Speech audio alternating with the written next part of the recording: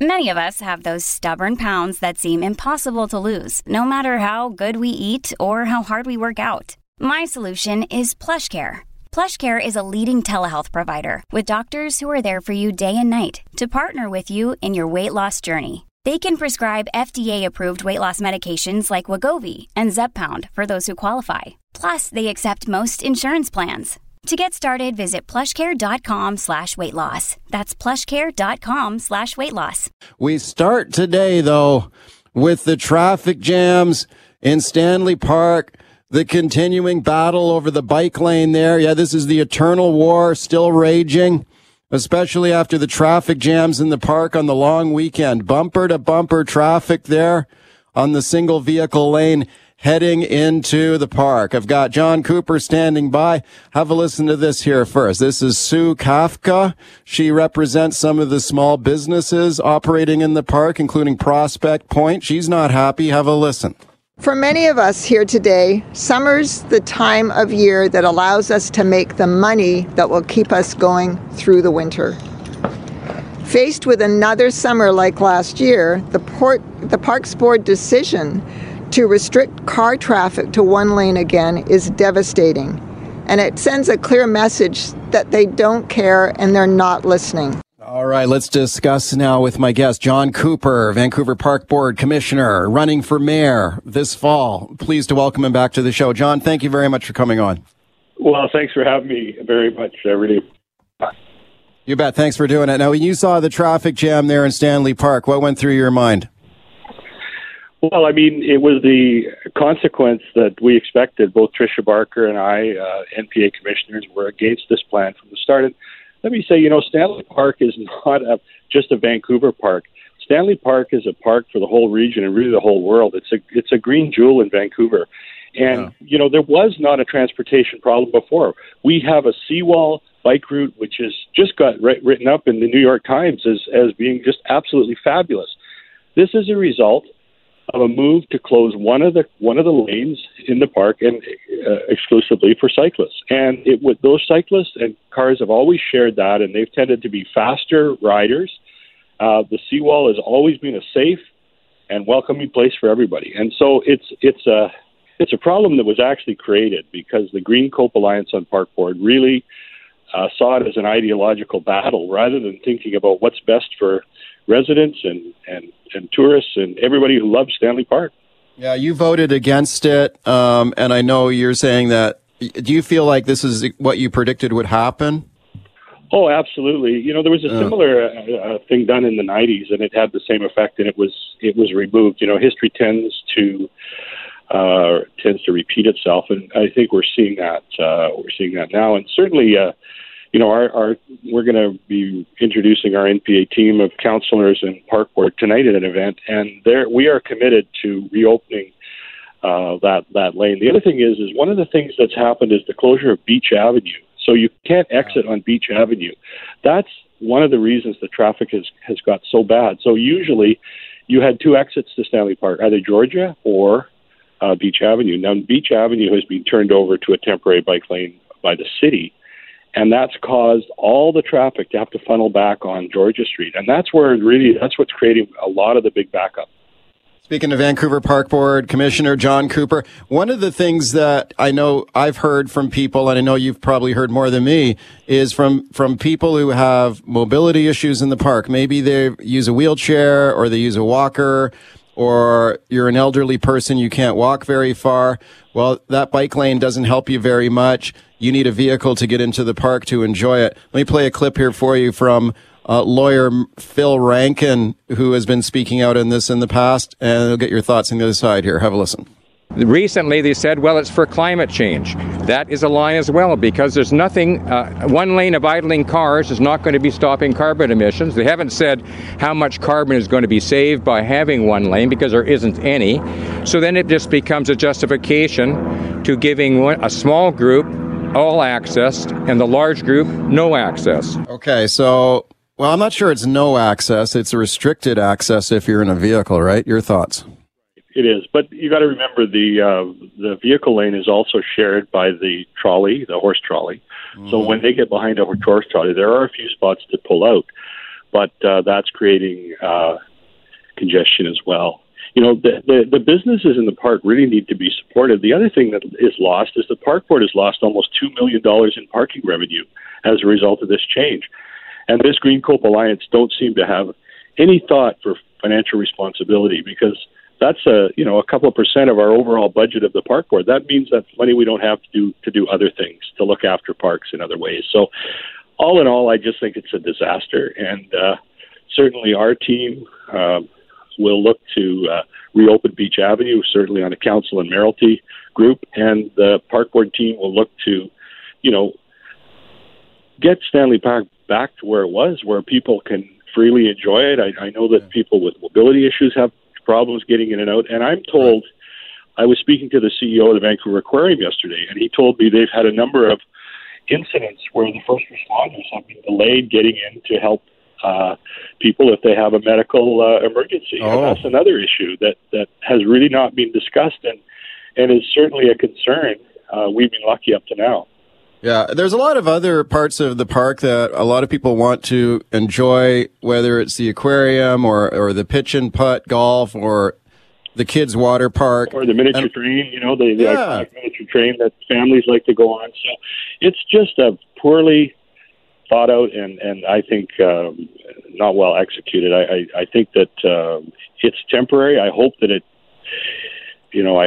stops, because the tour buses, I'm told as well, I know a friend of mine who's in that industry said they're not even running buses through Stanley Park anymore. They've taken it off their routes, which is quite tragic actually, because so many people get a positive impression of our city by visiting and taking a tour bus, and the absolute, the visual pollution of those orange cones all through the park. I mean, it's terrible. It's absolutely terrible. Speaking of pollution, do you agree with lawyer Phil Rankin's assessment there? I mean, if this was done, one of the reasons invoked at the start of this was climate change and let's get people out of cars and onto bikes and walking and public transit. But if you're creating a situation where you've got a traffic jam on a busy weekend and cars just idling, I mean, that's not very good for the environment.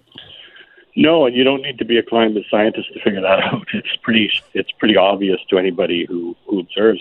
And nobody's saying that bikes have always had great access to Stanley Park. That seawall bike lane is one of the most great cycling routes in the world, and bikes were always free. People who wanted to ride quicker were always free to share that road, and the speed limit is low. It's 30 kilometers through the park, so it's not like it's unsafe for an experienced rider to be on that the main Stanley Park Drive. It has never been an issue, and I think it's a bit of a big mistake that they've made here. Your park board colleague Tricia Barker, you mentioned her earlier. She was on the Jill Bennett show yesterday talking about this issue, and she made a promise on that show yesterday. Let me play it for you. I mean, if we put in a bike lane, we can take it out. These are still temporary closures. Why wouldn't we just put it back to this amazing place where everyone could come and enjoy this wonderful park? So you mentioned that you have a campaign event tonight, John. So is that your promise to the people of Vancouver? If you guys can form a majority on that park board, you get rid of that bike lane? Absolutely, and I would restore the exit on Beach Avenue so that people could exit and entrance actually, so people can enjoy Sepperly Park, Second Beach, and bring this park back so that people feel comfortable getting there and everybody can enjoy it. It's not about restricting anybody's access, and certainly those with disabilities who have to get down to the park, they might need a motor vehicle or a van to get down there. Right now, there's less spots for them, there's less access for them, and that's really unconscionable. We just need to be thinking about everybody, and if I'm the mayor, that's what I'll be doing every day. Thank you for coming on today. I appreciate it. Thank you very much. All right. Welcome back. And it's the great bike lane debate in Stanley Park. The battle continues to rage. I think it's going to heat up again here in advance of an election in the fall. Lots of phone calls. Robert in Burnaby. Hi, Robert. What do you think? Hi. It was the NDP and Green's plan to turn Stanley Park into a public resort for its West End voters who are, and I'll guarantee you dollars to donuts, 99% of them are NDP Green voters. And they did this slowly and methodically, taking away the car lanes and then replacing temporarily with bike lanes.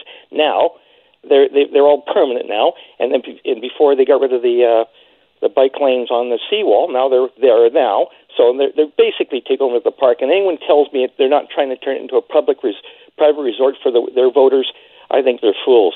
Thank you. So how did they turn it into a private resort? Just by restricting access to people? Well, by restricting access, most of the people on the West End are either cycling there or walking there. Yeah. And this, of course, allows them access. Cars, no, not so much, except in the wintertime, maybe. And I think it's quite clever, but I think it's nefarious also. Robert, thank you for the call. Aaron on the line in Vancouver. Hi, Aaron. What do you think? Oh, hey, Mike. Aaron Jasper, a former park commissioner there with John Cooper. I actually was calling to John might have to just make sure he's sitting down, but I agree 100% with what the point that John was making in the interview there. Listen, when I was on the park board, I think we were trying to strike that right balance of, local access to tourists, supporting the local businesses. I think John rightly pointed out that, Stanley Park is a huge source of revenue, and those are the monies that the park board uses to fund, everything from lifeguards to, staffing at the community center. So, it's trying to strike that right balance. I think this move has missed the mark. Maybe on a seasonal aspect, maybe if you're going to do the cycling or the one-lane closure in the off-season or after the cruise ship season. But I think to have this lane closure, now that we're back with the tourist season, the cruise ships, the tour buses, and all the other points that I've raised in terms of just local access, just for locals in Vancouver, I think it really misses the mark. Okay, well, that's very interesting to hear your perspective, Aaron. So what do you think should be done? Put it back to the way it was before, just 2 vehicle lanes? I think so, for sure. During the busy tourist season, I think the 2 lanes need to be open. I was down there in Stanley Park on Sunday, walking the seawall. And again, there were a lot of cyclists on the seawall, but, no accidents, no calamities. There's, it's a solution looking for a problem that doesn't really exist. So the car traffic, I saw that. Again, you know what, maybe leading up into the cruise ship season, sure, why not, right? But once we get into the cruise ship season, once we're into May, all the way to the end of September, then we really need to have those 2 lanes open. All right, thanks for calling in. Aaron Jasper there, former Vancouver Park Board Commissioner. Mark on the line in Maple Ridge. Hi, Mark, what do you think? Hi, Mike, first-time caller here. Cool. I've been going down to that park. My parents started taking me there when I was 6 years old. Well, I'm 68 now. I had a condo in Kitsilano, and I would run across the Burrard Street Bridge and around the park and come home, go down to the pool in Kits. And now I'm back. I'm out on Maple Ridge, as you can tell. Well, my wife and I went down to the park. It was probably in September last year. And what I'd like to do is go down to the park, go for a drive around, stop someplace, go for a walk, and then go from there down to Granville Island. It was kind of a circle thing what we would do. Yeah. Now, when I started coming around to where Beach Ave, to get onto Beach Avenue by Second Beach there, and it was all changed, and I'm going, are you kidding? So I take off towards Georgia, and it's backed up probably 10 cars before you even get onto Georgia. So would you even go down there now anymore? My wife, she says, if you try to take me down there, she'll be in divorce court. But She was so upset, and so was I. A whole part of your day is sitting in traffic. They've got to open that up. I can understand how people want to ride their bikes there, but damn it, on the road, you need it for 2 cars. And Vancouver, there's a lot more rain than there is sun. So to have it half and half with bikes and cars, it's not going to work. Mark, thank you very much for the call. Appreciate it a lot. All right, here we go now with our capacity crisis series focusing on BC's healthcare system and the campaign for family doctors in British Columbia. More than 1 million people in BC do not have a family doctor. Pressure growing now on the BC government to do something about it. The fee-for-service model for paying family doctors frequently cited as one of the problems. Have a listen to this now. You're going to hear Health Minister Adrian Dix here in this report from Global News reporter Kylie Stanton. Family doctors have been asking the province for an overhaul to the fee-for-service model in order to have more payment options. Financial assistance is needed to help cover the costs of running a small business, as well as enhanced efforts to get more doctors trained and accredited. BC's health minister claims the province is working to resolve these problems. Because there are other opportunities for family practice doctors today, and we've got to make sure we get that balance right. Okay, let's discuss this now with my guest, Dr. Carlin Mann, a family doctor. He's with the group Family Doctors for Better Patient Care in BC. Dr. Mann, thank you very much for coming on today. Hey, thanks for having me, Mike. Yeah, you bet. Thanks for doing it. Can you tell me a little bit about your practice? Where do you operate as a family doctor? Yeah, I've actually worked part-time as a family doctor in New Westminster. And just like many other family doctors, I have, quote-unquote, a side gig to help me work here. And I do rural locums out in Alberta, actually. Oh, wow. Okay, that's very interesting. And what kind of changes have you seen as a family doctor in BC over the last few years? Well, I think the biggest thing for me that I've noticed in my own practice is more and more of my own patients are asking if I can take on their family or friends because they're unable to find a family doctor, or their doctor retired and they couldn't find a replacement. So that, to me, actually adds a lot of distress because, I want to help as many people as I can, but obviously I can't be everybody's family doctor. Right. So you have to, when you're asked that question, you have to give them the bad news and say, I'm not taking new patients? Exactly. Yeah, exactly. Unfortunately, so. What kind of impact does it have on people when they don't have a family doctor? Like, I think about my own family. Like, we had a family doctor for a few years and then he moved away and there was no one to take his place. And we've been without one, like a lot of people in British Columbia ever since then.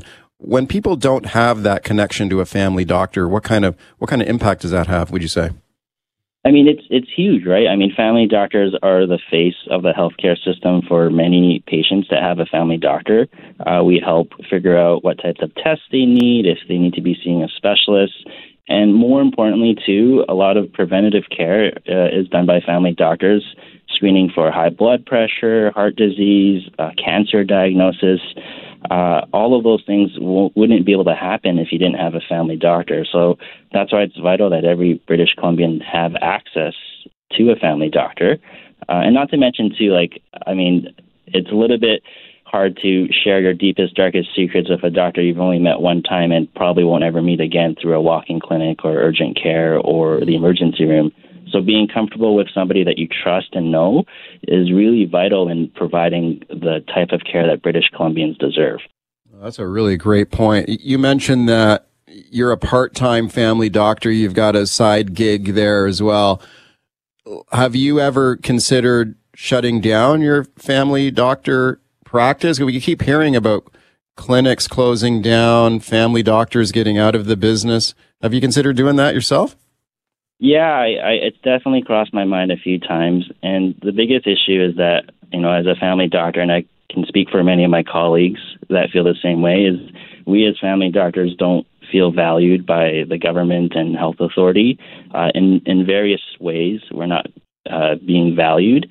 And that is starting to enter a tipping point where, more and more things are happening that we're not feeling valued, and maybe we just need to be doing something else. And like Minister Dick said in your snippet there, that there are other opportunities for us as doctors trained in family medicine to work.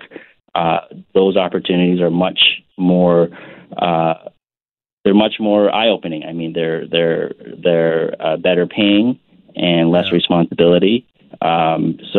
That's right now where our government, unfortunately, is valuing family doctors, is to work in situations where episodic care is given, like at urgent and primary care centers or in the hospital, and not really valuing the important work that we do as family doctors for British Columbians. Speaking of Dr. Carlin Mann, Family Doctors for Better Patient Care in BC, we hear a lot, too, about doctors facing burnout. Have you heard about that? Like, why is that happening? Are some family doctors burning out? Yeah, no, I think that's part of the issue is as we find that our value is not being recognized by the government, we feel more and more burnout. I'm sure everybody would feel that, if the work you're doing isn't really being valued, that you're going to feel burnout. So I can kind of give you some examples if you'd like. Sure. Yes, please. Yeah, I mean, the first one is, over the last few years, there's just been more and more administrative tasks downloaded onto us as family doctors, completing forms, needing to apply to the government to have our patients' medications covered, and the amount of paperwork is skyrocketing. Our fee-for-service system, which 90% of family doctors are paid through, hasn't changed for almost 30 years. We're still paid per visit. So if we spend 30 minutes with you or 30 seconds with you, we're paid the exact same amount. And that really needs to change to show us that the government values our time. And that time issue is probably the biggest reason why a lot of doctors are burning out. Some doctors are working almost the whole day, from 8 a.m. to 5 p.m. in clinic, seeing patients, then going home and charting and doing paperwork until 2 a.m. So it's just really not sustainable. So our government really needs to work harder to find ways to show that they value us more. And changing the fee-for-service system is one major role in that. Could you, for people who are listening to this and they're hearing a doctor complain about, we're not valued enough, maybe we're not making enough money, they may think, what? You're a doctor. You got to be kidding me. I thought doctors made a ton of money. Could you explain that? How does this fee-for-service model, why is it not working? Yeah, I mean, it's not working because patients in BC want to spend time with their family doctors, and we as doctors do spend that time. Like I said, 30-second visit or a 30-minute visit, we're still paid the exact same amount, which works out to about $35. So, it makes it really tough to balance the needs of the clinic and paying your staff and obviously earning a reasonable salary with the needs of the financial pressures of the clinic. So what we need to do is have the government show us that they value us for the time that we're spending with patients, and change and modernize the fee-for-service system. And I'll just mention that, like I said, 90% of doctors are on fee-for-service in family medicine. And in 2020, we saw a drastic change in how we practice medicine by the introduction of telehealth fee-for-service codes. Overnight, we were able to do phone calls and video visits with our patients because of COVID-19. I mean, the same type of thinking could be applied here to really help support family doctors that are spending the time with patients but aren't being valued for it by the government through the visit-based fee-for-service system. Yeah, sometimes when I talk about this issue, you get a kind of deja vu, because I remember a previous Liberal government, when the Liberals were in power, struggling with the same issue. And it's kind of like the tables just get turned. Sometimes the parties just change positions. And back then it was the NDP complaining to the Liberals. What about family doctors? Why is this continuing? Why does this not, how come it doesn't get fixed? It just seems to go on and on and on. And do you think it could get worse, especially with the demographic bubble we're facing here with an aging population? Yeah, I mean, that's my biggest fear right there, is because, our baby boomer populations, they're all getting older, of course, turning more than 65. And I was listening earlier to your Seniors Advocate on Simi show that, people over 65, 25% of them need a family doctor compared to maybe 1% younger than 65. So we're going to see a massive influx of people needing family doctors. I can't really speak to why family doctors haven't been valued for such a long time, but I think what we're hearing loud and clear now is that people want a family doctor. I think people know what value we bring to their healthcare and what we do to keep them healthy. And, everybody's getting older and worried that if you don't have a family doctor, what does that mean? I mean, we're seeing the effects of that now. People waiting 4, 5, 6, 7 hours outside an urgent and primary care center or emergency room just for a prescription refill. I mean, that's something a family doctor could easily do for you. So it is really concerning, and I'm glad more people in British Columbia are speaking out and speaking loudly. Yeah, I mean, people going to an emergency room to get a prescription renewed is just obviously a misuse of the healthcare resources, right? You also mentioned, I've heard from family doctors who've told me that they have patients who may not have a family doctor now, who may be on the wrong meds, or if they're relying on walk-in clinics and going to a doctor they've never seen before, they might not know what medications they've been on before, and people might be on the wrong meds, or they're not on medications they should be on. Correct? Yeah, exactly. I mean, that's the value in having a family doctor is, with my patients, I can remember or at least look up, what they were on 4, 5, 6 years ago. Whereas if you're visiting, multiple clinics or urgent cares or ER, that record is unfortunately not going to be available.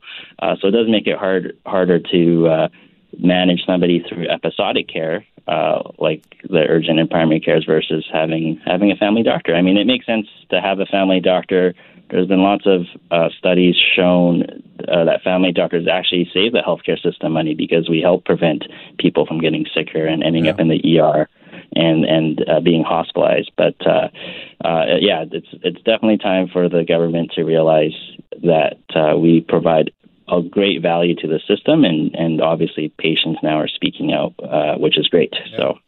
Last question for you, Dr. Mann. You mentioned earlier that you're not taking new patients. I'm sure there's a lot of people listening saying, wow, I'd love it if this guy was my doctor. Like, for someone who is looking for a family doctor, do you have any tips on how they could maybe find one? Yeah, that's a really tough question. I mean, I do know some communities have like a family doctor registry where you can sign up to be on a wait list for family doctors. But I think more than anything, I think they need to write to their MLAs and advocate that, there needs to be changes to the system to help us retain and recruit more family doctors. And I think the way to do that is to modernize our fee-for-service system immediately. If we implement time-based fee-for-service codes, I can tell you a lot of doctors and recent graduates, friends of mine, they would start a practice, but not in the current situation. You mean, does that mean, if you have a longer appointment with a patient, you get paid more? Yeah, exactly. Yeah. Okay. If I spend 30 minutes with you explaining something that's more complex, or you've got 10 different problems that you want to deal with, and it takes 30 minutes, I'll be happy to do that all for you. And a lot of doctors do that already, but they're just taking a huge cut on what they're able to do in terms of office overhead and that sort of stuff. So we just need to modernize our fee-for-service system. So. Thank you for coming on today. I appreciate it a lot. Thanks a lot, Mike. I really appreciate you bringing attention to this. Let's go right to your phone calls on the shortage of family doctors. David in Surrey. Hi, David. Go ahead. Hey, good morning. Thank you for taking my call. I just wanted to reflect what everyone else is probably experiencing with the short doctor visits. I actually left Richmond doctor years ago because he was limiting us to 1 or 2 ailments per visit, and maybe 5 or 6 minutes, and then it was a rush to get you onto the next patient. Yeah, it does. I can see them being paid if they can justify how long they were with the patient. By all means, pay them for the 20 minutes. If it's a 2-minute visit, pay them for a 2-minute visit. Right. Just like any other business. Yeah, right. Thank you for that. I think it's a great point, and I thought the guest brought that up as well. I mean, if you're coming in for like a 2-minute prescription renewal, why should you get paid the same as a more complicated visit? Thanks for that. Ed in Vancouver. Hi, Ed. Go ahead. Yeah, thank you, Mike. Yeah, the suggestions from your doctor, however, I think would increase costs in the healthcare a lot. Sure they would. Yeah. So already they're very high, and increasing over many years. Yeah. Yeah. So I don't know how that will work. And the second point is, in countries like South Korea, I don't believe they have the family doctor system, and yet their health outcomes are as good, I think, as Canada's, or better. Okay, thank you, Ed. Thank you for bottom lining it, because that's true. I mean, we're talking money here. We're talking money. We're talking big bucks. Roger in Vancouver. Hi, Roger. Go ahead. Good morning, Mike. I think you remember, I think it was about 3 years ago that the Saudi Arabians got upset about some remarks that we made, and they withdrew 1,000 medical students from Canada. Yes. My problem is, why are we training all these offshore people to be in the medical thing when they go back to their country to practice? We all know it's about financing because they pay a lot more money to be in school than our Canadian students do. I think that's a thing that has to stop. Thank you for that. I guess it works the other way too, right? Maybe we should be getting more foreign doctors into Canada. Tom in Surrey. Hey, Tom, you got 30 seconds. Go ahead. Hey, great thing. Hey, there's no doubt this is going to cost the system more money, but it's not a good use of money to be waiting in 2 hours in an ER for a prescription renewal. Hey, yeah. I got a good buddy who's a doctor. He says they were never trained to be business people at school. He's got to see 4 to 5 people per hour in his office. He gets no pension, and that's just to cover his costs. He's always worried he doesn't have enough time to actually see these people because they have complicated problems, but he's got to get the people through to cover his costs. He says he deals with this psychological dilemma every day. So we got to think big picture here. Okay, here we go with our continuing focus on BC's healthcare capacity crisis and nearly 1 million people without a family doctor right now. Maybe you've heard about the campaign called BC Healthcare Matters. I think they're doing an amazing job highlighting this issue and putting some pressure on government to do something about it. Maybe you've seen some of their lawn signs, for example. I think those are really, really effective. I've got Camille Curry standing by, organizer and founder of BC Healthcare Matters. Have a listen to this report here now from Global News reporter Kylie Stanton. Curry founded BC Healthcare Matters back in February after learning she would lose her physician at the Eagle Creek Medical Clinic. And she quickly realized she wasn't alone. We are ready and willing to listen and meet at any time to talk about the tangible now solutions that the citizens and our organization deserve and need to see. Okay, you heard the voice there of Camille Curry. She joins me now, founder and organizer of BC Healthcare Matters. Camille, thanks a lot for coming on today. Oh, thank you so much for having me. Okay, congratulations on your success so far in highlighting this issue. I think you've done a really good job of it. We saw a big turnout at a rally at the BC Legislature. I've seen a lot of your lawn signs around as well. Can you tell us a bit about this campaign, the petition drive you have going, and why you started this? Yeah, so as you said, we did just have our rally on May 19th, and I think that was an absolute fabulous success. It really brought out a lot of citizens and medical professionals from all over the island, but as well as from the mainland. And it really gave people an opportunity to, gather together and share their stories and also share their frustration. And for me personally, it was actually a really emotional kind of event because it was really great to see so many people come out, but it was also incredibly sad to have to see so many people come out to support our need for addressing this crisis. My family was first thrown kind of into this because, as the recording just suggested, we lost our family doctor back at the end of January, and our family has complex medical needs, and so I started looking into what our options would be, how we'd be able to provide get the care that my family needs. And it didn't take very long before it became very apparent that there was little to no choices for us. And so I just decided I couldn't sit by and just, watch this happen and just complain. And I am a, mover person. And so I said, enough is enough. And so I started BC Healthcare Matters to basically, as you suggested, right, kind of activate the citizens and gather together the people that are being affected by this so that we can express that this isn't okay and we're not going to stand by idle and watch this happen. And for us to develop a group, which we've done, that is transformed into an amazing group of people to basically keep, proposing calls to action for citizens to get involved in so that everybody can have a voice in this. Yeah, can you expand a little bit about, what it's like when you've got a family, you've got family members, you've got some complex healthcare challenges for people who are in the happy position of having good health, and maybe you just need to go to a walk-in clinic occasionally, get a prescription or whatever. Maybe this is not such a big problem, but when you have some complex care challenges, that's when a family doctor can really help, correct? Yeah, it's true. In my 20s, I was incredibly healthy. Never would have thought I'd have any health conditions or problems. And then my 30s hit, and I personally developed numerous health problems. And I do have 2 young children that have had quite a few health problems since a young age. But, one of the things that stands out to me, because when I do think of these other individuals that may not understand the importance of the family doctor, is that you just don't know what you don't know. So for a long time, I didn't know what was wrong with my children. I didn't know why they were so sick so often. And it was because of having a family doctor that we were able to piece that together and figure out what was going on with them and how we were going to help them and how we were going to treat them. So I think it's really important for people out there that, maybe aren't facing health struggles right now themselves to just remember, though, that you never know when you might.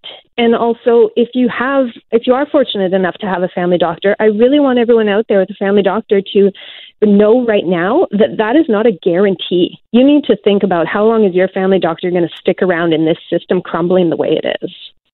Yeah, speaking to Camille Curry, founder of BC Healthcare Matters, what has their response to the campaign been like so far? Like, I know you've got this online petition drive going, right? How many signatures have you collected on the petition so far? Yeah, so we actually got it tabled on Thursday, and it was up to 42,000 signatures. Oh. So it's a large volume of individuals, and it's great to see that because, again, it just shows that there's lots of people out there that are willing to speak up and to sign on with the endeavors that we're getting onto here. So like you mentioned before, we've got the lawn signs going out, which are great. They're an amazing way to be able to just share our group's goals and who we are. And then also we're starting to put together more citizen activism opportunities that will come up. And we want to do it in all the cities because this is a province-wide crisis. And so while I live in Victoria and much of the government is here, we definitely are continuing to look to expand our team outside of this so that we can get everybody in the province involved because we all deserve better from the system. Speaking of the government, have you been able to get a meeting with anyone from government, and what are they saying to you? No, we haven't at this time, not with the NDP. We have had meetings with MLAs from the other parties, and it was Liberal health critic Shirley Bond that tabled our petition for us. But unfortunately, the NDP has not come forward with anybody willing to speak with us at this time. And we would really love to, because we think just as important as it is for them to be sitting down and doing negotiations with the doctors' associations, it's important for them to sit down and to hear what we as a citizen group have to say as well, because it's our taxpayer money and this is our healthcare and our health that we're talking about. Yeah. How do you think we got into this position? Like, I've just been checking out your website here this morning, and there's a lot of good background on there. Like, for people who are wondering how we got into this situation, how did we get to this point, do you think? Yeah, so it's definitely something that's been coming on for a long time. One of the saddest things is that when you go to look up, if you even just put in BC family doctor crisis, you'll find news reports from 10 years ago even. And so this has been coming for quite a while. But I think the most, kind of poignant things that have happened in the last, say, 5 years is that there's been a mass redistribution of our healthcare funds. And a lot of that has gone into these urgent primary care centers. And so the government decided in 2017 that it was going to be their initiative to transform the healthcare system. And I think the problem is that right now, 5 years later, we're looking at the system and we're not seeing the transformational changes that they had promised. And we're just seeing a lot of our healthcare money being used in areas that are not providing tangible benefits to the citizens. So, when people are concerned about, well, the doctors are out there saying that they need more money and we don't have more money to give. Well, I would suggest that, it's important for us to hold our government accountable and demand more transparency, and for us to take a look and see what are these urgent primary care budgets, how much are they costing, and is this the appropriate use of our healthcare ministry funds right now?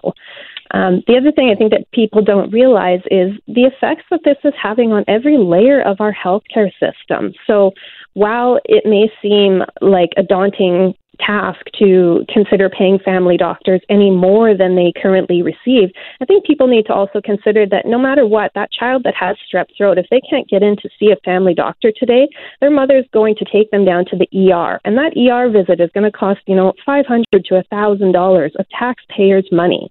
So there are a lot of ways that if we made the appropriate corrections and put the money back into our community family physicians, that we could lower the costs to us, the taxpayers, and basically just do some redistribution. So I think that, I'm glad the government says that they're in talks with associations and with the docs of BC, but I don't think all the changes are going to come from the Physicians Master Agreement either. The doctors need more money, that's for sure. It's been made clear by themselves and their associations, and I fully support that. But we will also need the government to think a little further outside the box. Yeah, what kind of changes would you like to see? Like I spoke earlier on the show today to a family doctor who's with another group that's pretty much aligned with what you're saying, and he was describing how family doctors will get paid the same whether they see someone for 30 seconds or 30 minutes. So sometimes people will come in and just want a prescription renewed, which is quick and easy in many cases. But then other times people will come in present with a complex situation or a number of problems. And exactly. Yeah. So do you think that he was suggesting, well, maybe they should be paid on a per time basis and not necessarily on a per patient visit basis? What do you think? Yeah, I think that it makes full sense to me. I think that to suggest that one fee and $1 amount will suit every citizen's need is basically ludicrous, frankly. And if we look at other provinces within our country, they do it in other ways, and they do provide, as that physician suggested, things that are called like time modifiers that allow them to bill for that extra 15 minutes that they needed to spend with that senior who perhaps had multiple issues that day or who just needed things explained in a little bit different way that took more time. So I don't think that it's unreasonable. They're not asking for something that doesn't already exist. That type of pay model already exists within our country. So I think it's time for us to get on board with not reinventing, and instead let's do some replicating of the successes across Canada.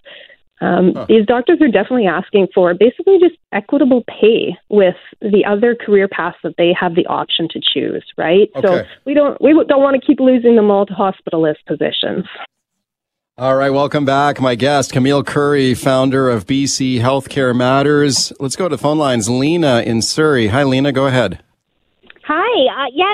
I'm a nurse. So that's my background. And I have to be really honest. I've always been very perturbed as to why we're not utilizing nurse practitioners more in British Columbia, especially amidst this crisis. The things that nurses can do that are certified to order simple tests and that can prescribe simple medications would have such a huge and profound ability to take some of the pressure off of the system, and yet we're still waiting for nurses to be used at full scope in that way, particularly the nurse practitioners, because, of course, they're more of an advanced care and they have advanced knowledge and skills and certifications. But it really puzzles me that we're not seeing more of that happen. I remember going into walk-in clinics with my children and being able to go in there and tell a doctor, oh yeah, this my baby has pneumonia. I can hear it because I had the assessment skills. I was able to do that. And here we had this doctor now that had to kind of replicate what I, as a nurse, was already able to do. Was just really, it just was mind-blowing. And so no wonder our family physicians are overwhelmed and have gone to walk-in clinics where they can do a quick assessment, get billed and charge for it and move on. I think that we need to really look at the way that the system is set up to begin with, develop a better partnership between nurses and physicians. Lena, thank you for that call. Camille, what do you think of that? I definitely think that nurse practitioners have a very key role to play in our system. And as we've seen, basically, they've been the kind of heartthrob of a lot of the urgent and primary care centers because they're unable to find doctors to staff in there. And so many of them are nurse practitioners and RNs that are running the urgent primary care centers.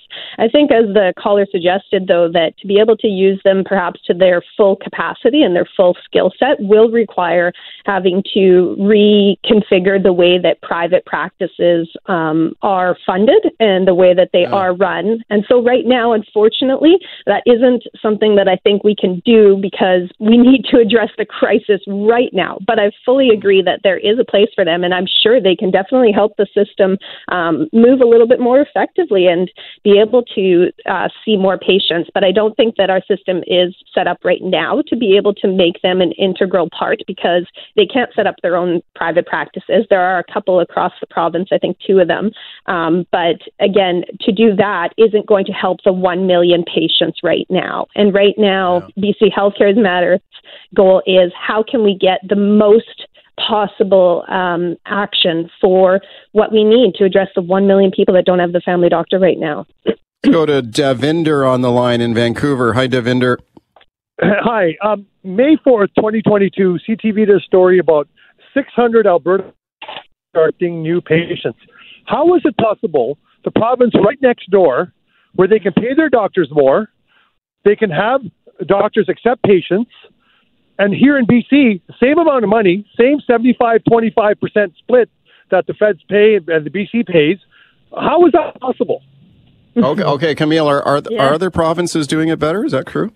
Oh, they absolutely are. And again, let's not put Alberta up on a pedestal or anything, but in comparison to us right now, they definitely have this model down a lot better than us. And as the caller suggested, I've done the research myself. The health ministry budgets per capita are nearly exactly equal between BC and Alberta. We received the nearly same per capita transfer funds.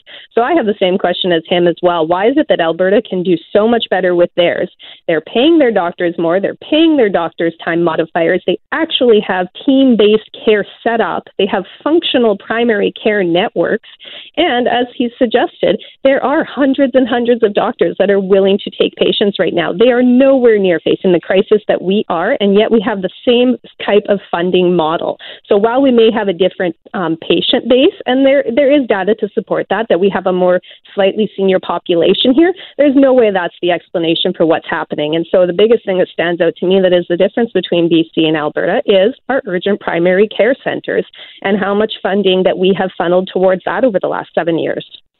Okay, Camille, we're out of time, but I want to thank you for yours. I think you're doing an awesome job highlighting these issues, and I appreciate your time today. We had a lot more calls we couldn't get to, so I just love to have you back on. Thanks for coming on today. Thank you so much, and have a great day. All right, welcome back to the show, and here we go now with Pierre Poilievre and the World Economic Forum, the Conservative MP, the front runner for his party's leadership. He has long been a critic of the World Economic Forum, currently underway right now in Davos, Switzerland. Poilievre has been a guest on this show in the past, where he has criticized the World Economic Forum, including its Great Reset plan, as they call it. Poilievre says that is bad for Canada. This has now become an issue in the federal Conservative leadership contest. Poilievre says if he becomes prime minister, things will change under his government with the World Economic Forum. Here's what he had to say the other day on the campaign trail. Have a listen. And that is why I've made it clear that my ministers in my government will be banned from participating in the World Economic Forum when I'm in government.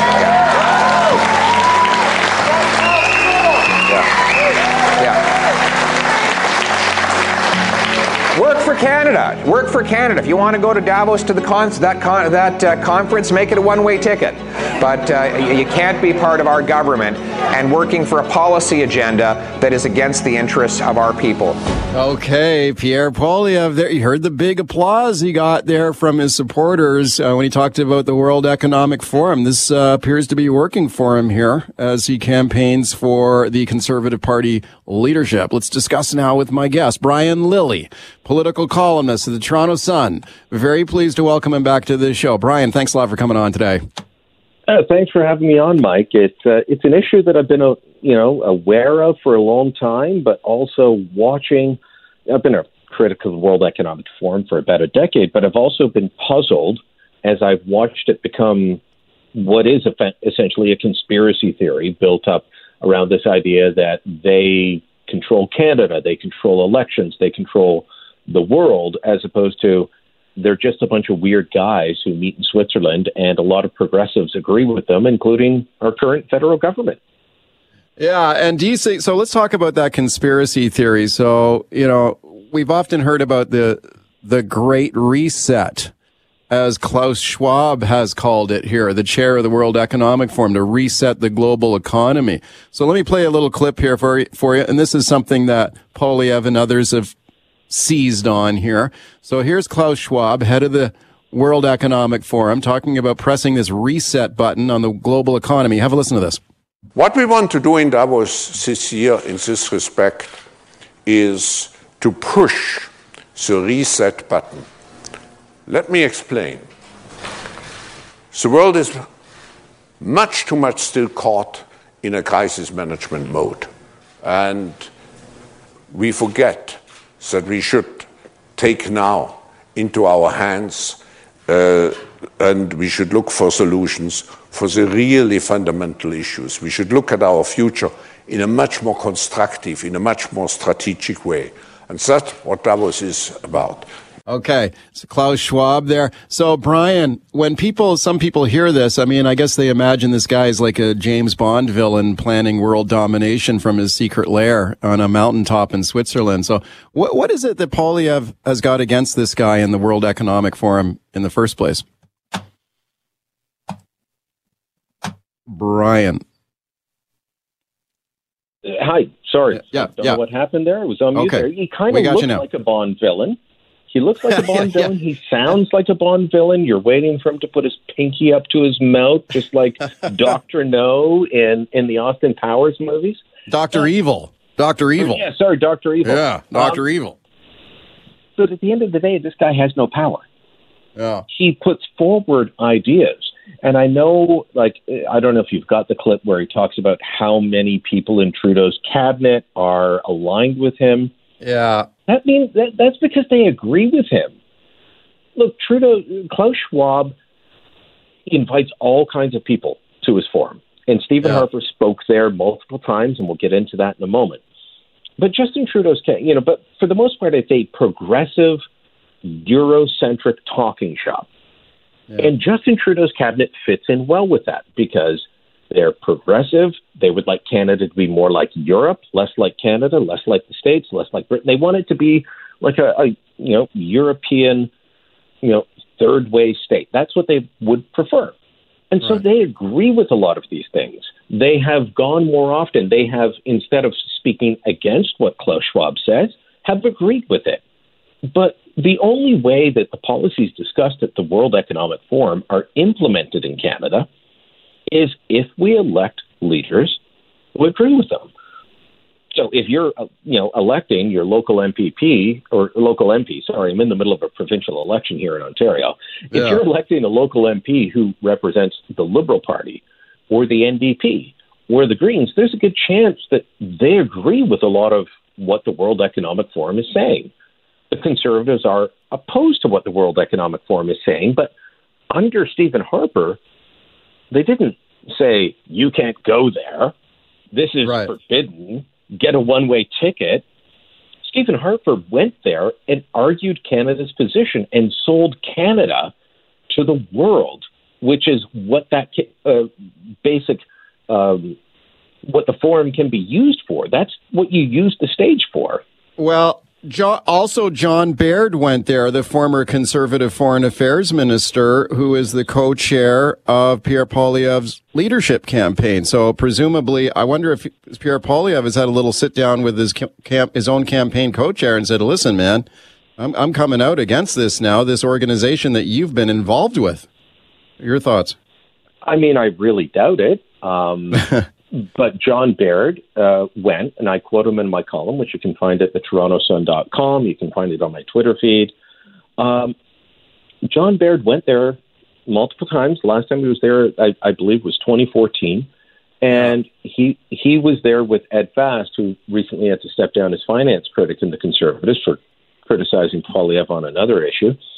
And they were sent to sell Canada as a place for foreign investment. Why? Because there's a lot of business leaders there.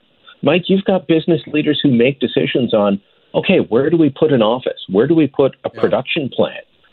You want them to think of Canada as a good place to be.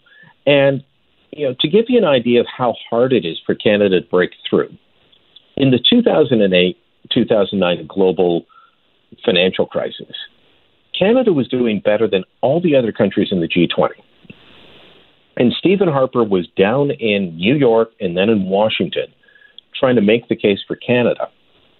Just to get media attention, They ended up hiring a firm that had both former Republican and Democrat White House spokespeople so that they could get them onto TV to make Canada's point, because nobody knew what Canada's story was, and they don't care. And you've got to try and break through. And so if you get a stage at somewhere like the World Economic Forum, you use it to speak to these global leaders and say, here's what we're going to do, and here's why Canada's a good place to invest. And when Stephen Harper went, he actually talked about not having social programs that will bankrupt the country, like Europe had been going through for the several years beforehand. He talked about reforming what we have. He talked about growth and prosperity and things like that. But just walking away from it as if it's some, plague, that's ridiculous. And Pierre Poilievre knows better. Let me play another clip here for you, Brian, because I think this is interesting how it's kind of dividing conservatives. So conservative MP Michelle Rempel-Garner, who has attended the World Economic Forum, and she has written about how some of the conspiracy theories around this and how she's been, confronted in restaurants by conspiracy theorists getting in her face. Have a listen to this. Now, you're going to hear the voice here of Liberal MP Nate Erskine-Smith. And Michelle Rempel-Garner, the Conservative MP, appeared on his podcast. He is going to read back to her part of what she wrote about this confrontation she had with this guy in a restaurant, and she responds. Listen to this exchange here. You wrote, "It was evening. The bar was crowded. We had just finished our meals, and my husband Jeff spotted the trouble before I did. A thickly built man seated at the bar was paying too much attention to me. His actions and his posture clearly said that he was bent on physically harming me, causing an altercation, or both. As he charged forward, he started yelling at us about the World Economic Forum, demanding that I answer questions about my ties to Klaus Schwab." I think it's really important to talk about the conspiracy theory itself. Like the World Economic Forum itself, I would consider it more of a left-wing think tank. And they also run what everybody knows, the World Economic Forum, the big meeting in Davos every year. So I did go to Davos once. I'm inundated with papers, with position pieces. It doesn't mean that they're running my life. And I think the conspiracy theory is somehow that this man who leads the World Economic Forum is controlling you and I. Okay, that's Conservative MP Michelle Rempel-Garner offside there with Pierre Poilievre, who appears to be the front runner for the Conservative Party leadership. All right, welcome back. Talking to Brian Lilly about the World Economic Forum. Conservative Party leadership candidate Pierre Poilievre saying this week if he becomes the leader, becomes prime minister, his cabinet ministers would be off limits for his cabinet ministers. No more World Economic Forum under his government if he becomes prime minister. Brian, we played that clip there just before the break of Conservative MP Michelle Rempel-Garner, and she's been involved in the World Economic Forum. She was part of their Young Leaders program. Do you think this issue kind of divides the Conservatives? It does, and let me be upfront. Michelle Rempel-Garner is part of Patrick Brown's campaign, so she isn't under the camp. But she has written openly about the fact that she went and how weird it was, and it's this bizarre, as she described it, left-wing talk shop. But look, at the end of the day, the ideas discussed at the World Economic Forum don't get implemented in Canada unless we elect politicians who agree with them. So if you don't like them, the answer is elect politicians that don't agree with them. The World Economic Forum does not control Canada. I'll tell you this, Mike. Before Jason Kenney received his report card last week that saw him leave as leader of the United Conservative Party of Alberta, I was getting emails and messages on Twitter and elsewhere saying, if Kenney isn't forced out, it's because the World Economic Forum rigged the election. People are convinced that the World Economic Forum decides who the leader in Alberta is, that they decide, who's going to run Canada, that they somehow have insight into the voting machines we use in Canada. Guess what? In federal elections, we don't use voting machines. But this is the stuff that gets spread online. Yeah. Is it a weird place? Yeah, but get over it. Argue for what your points are. Don't say, that this place that Stephen Harper went to, that John Baird went to, that Jim Flaherty went to, and argued for our positions is somehow off limits and that they control the country. Pierre's playing to people who believe in conspiracy theories. He's playing to the fringe. to try and win the leadership. He'll be eaten alive by the Liberals if he keeps this crap up going into a general election. Okay, now that said, that's a really interesting take, Brian. And now that said, there's a lot you can criticize, though, about this organization, right? Like, all these fat cat CEOs and politicians flying to Switzerland in private jets and driving around in a fleet of limousines and lecturing the rest of the world about climate change. Vacation. Right. Yeah, saying, don't go to Florida, don't go to California. You people should stay where you are. Yeah, absolutely. Yeah. Yeah, so go ahead and criticize that, but you think that by saying that we're not even going to attend this thing and make our case as Canadian representatives, you think it'd be counterproductive then, right? Well, criticize it based on what's real, not what's fake. And look, yesterday there was a panel discussion where somebody said we need to start regulating cryptocurrencies. Other people on the panel said you can't do that. There was a discussion about having a global minimum tax for corporations. And other people said, that won't work, and we've been talking about it for 20 years, and it's not going to happen. So people pull out these little tidbits, and they say, see, globalist agenda, they're trying to control us. But it's not as if everybody there agrees and that the people who are there actually run the world. They don't. It's like a giant TED Talk for a week. You don't watch a TED Talk and go, oh, my God, they're just going to, I watched this TED Talk and now we're all going to eat ants. Yeah, exactly. Okay, really. Here's the thing, though. Klaus Schwab, this was, and you touched on this earlier, at one point bragged about how some of the people who he has influenced, including Justin Trudeau and some of these other young leaders, young global leaders around the world, he said now he used the word, we penetrate the cabinet. We can penetrate the cabinet of the Canadian government. Those are his words, right? And boy, the conspiracy theorists seized on that. But I think that was just a kind of a dumb thing for him to say. We just got a minute left. Yeah. Well, okay, so, Trudeau agrees with Klaus Schwab on a lot. He also agrees with the original spooky dude, George Soros, who also has a lot of crazy ideas. If you don't like them, stop voting for Justin Trudeau. If you like them, keep voting for Justin Trudeau. But the idea that these people control our world just isn't true. They're upfront about their ideas, they're open about their ideas, and they argue in the marketplace of ideas. Stop thinking that they run things. Brian, I love the take on it. Thank you for coming on today. Thank you.